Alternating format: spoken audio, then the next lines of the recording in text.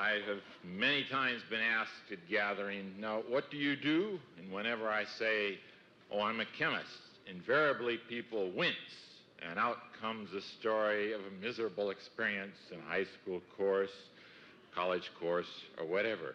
And I've had enough conversations already here to know that even some of you extraordinary students share that view.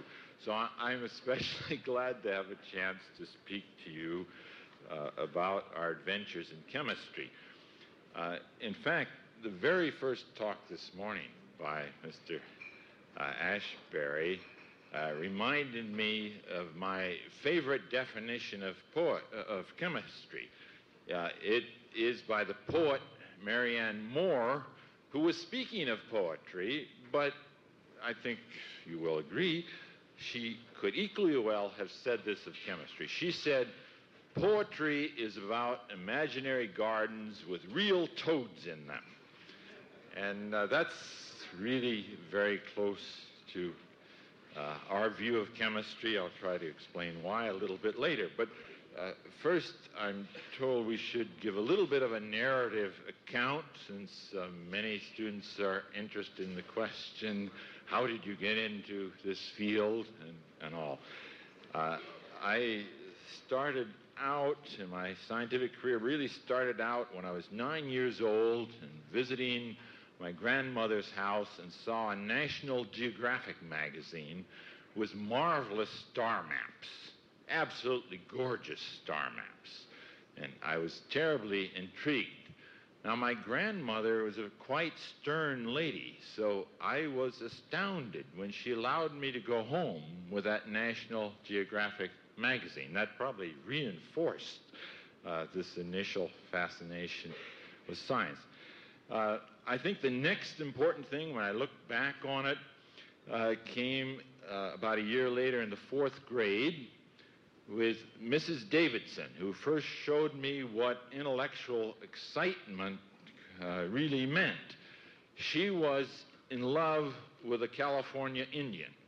It may seem a long way from star maps to California Indian, but they're actually linked directly in my mind and experience, because she was so enthusiastic about the California Indian that she got all the class excited about that. And she gave each of us a project to do something on our own choice, a wide range. And I built a little cart that was supposed to represent what I had found out about modes of transportation for the California Indian. Now, I can connect that to chemistry too, but I'm going to shorten this version a little to go on to say that a few years later was another teacher who had a major impact on the fact that I went not simply into some area of science, but chemistry. That was a junior year in high school. Mr. Maischke was a marvelous teacher. I must say that I found chemistry the most mysterious subject I'd encountered yet. I had not had any toys of the right kind, chemistry sets, anything of the sort, and it took quite a while for me to figure out what was going on in chemistry. Perhaps partly because I was so active in sports. Football was very exciting to me then, and maybe my later work on molecular collisions was presaged by fascination for that phenomena. In any case, when it came time to graduate from high school, I found that everyone expected me to go to college to play football. I had not really thought of college until then, because no one in my immediate family had gone to college. So it was really my teachers and coaches who had a major impact on my life by steering me that direction. In fact, I was delighted to see Professor Seaborg here, very distinguished chemist. I met him on a visit to Berkeley when I was being proselytized as a high school senior to play football for Berkeley. But I soon found in my freshman year of college that the laboratory and the lab were even more exciting. And in particular, I fell in love with the question That was a research field of my freshman advisor, Professor Harold Johnston, how chemical reactions take place in a microscopic way, how you change from one molecular architecture to another. Now, actually, there's a very long tradition of these studies in what are called chemical kinetics, the rates and pathways. Cleopatra was an earlier student of chemical kinetics. You all remember the story how she impressed Caesar by dissolving a pearl in vinegar and then drinking it. She wanted him to realize that Egypt had a very advanced civilization far beyond Rome, and that it would therefore be wise to ally with her. Well, she clearly knew quite a lot about kinetics of dissolving pearls in wine, and so did the ancients. But until this modern era of the last 25 years, we had no means to follow at the molecular level how chemical transformations occurred. In fact, it was much like archaeology that we heard about earlier.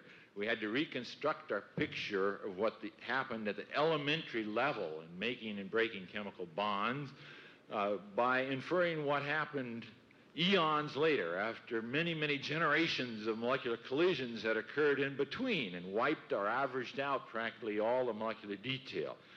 Nonetheless, it's remarkable what chemists were able to infer, just as archaeologists can construct so much from a few shards of pottery.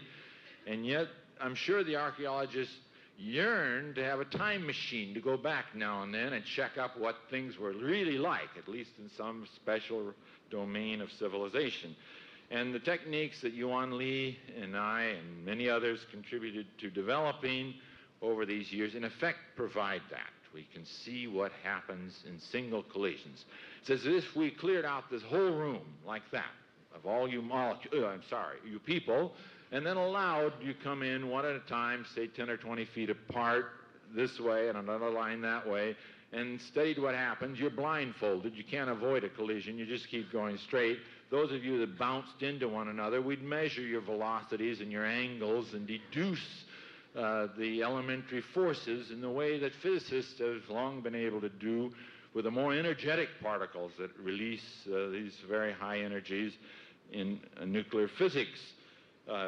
We developed these methods, however, in the domain of chemistry where we had no such high energies and where we had initially to work with yields under these conditions so small that it would take a month to collect even one layer of molecules.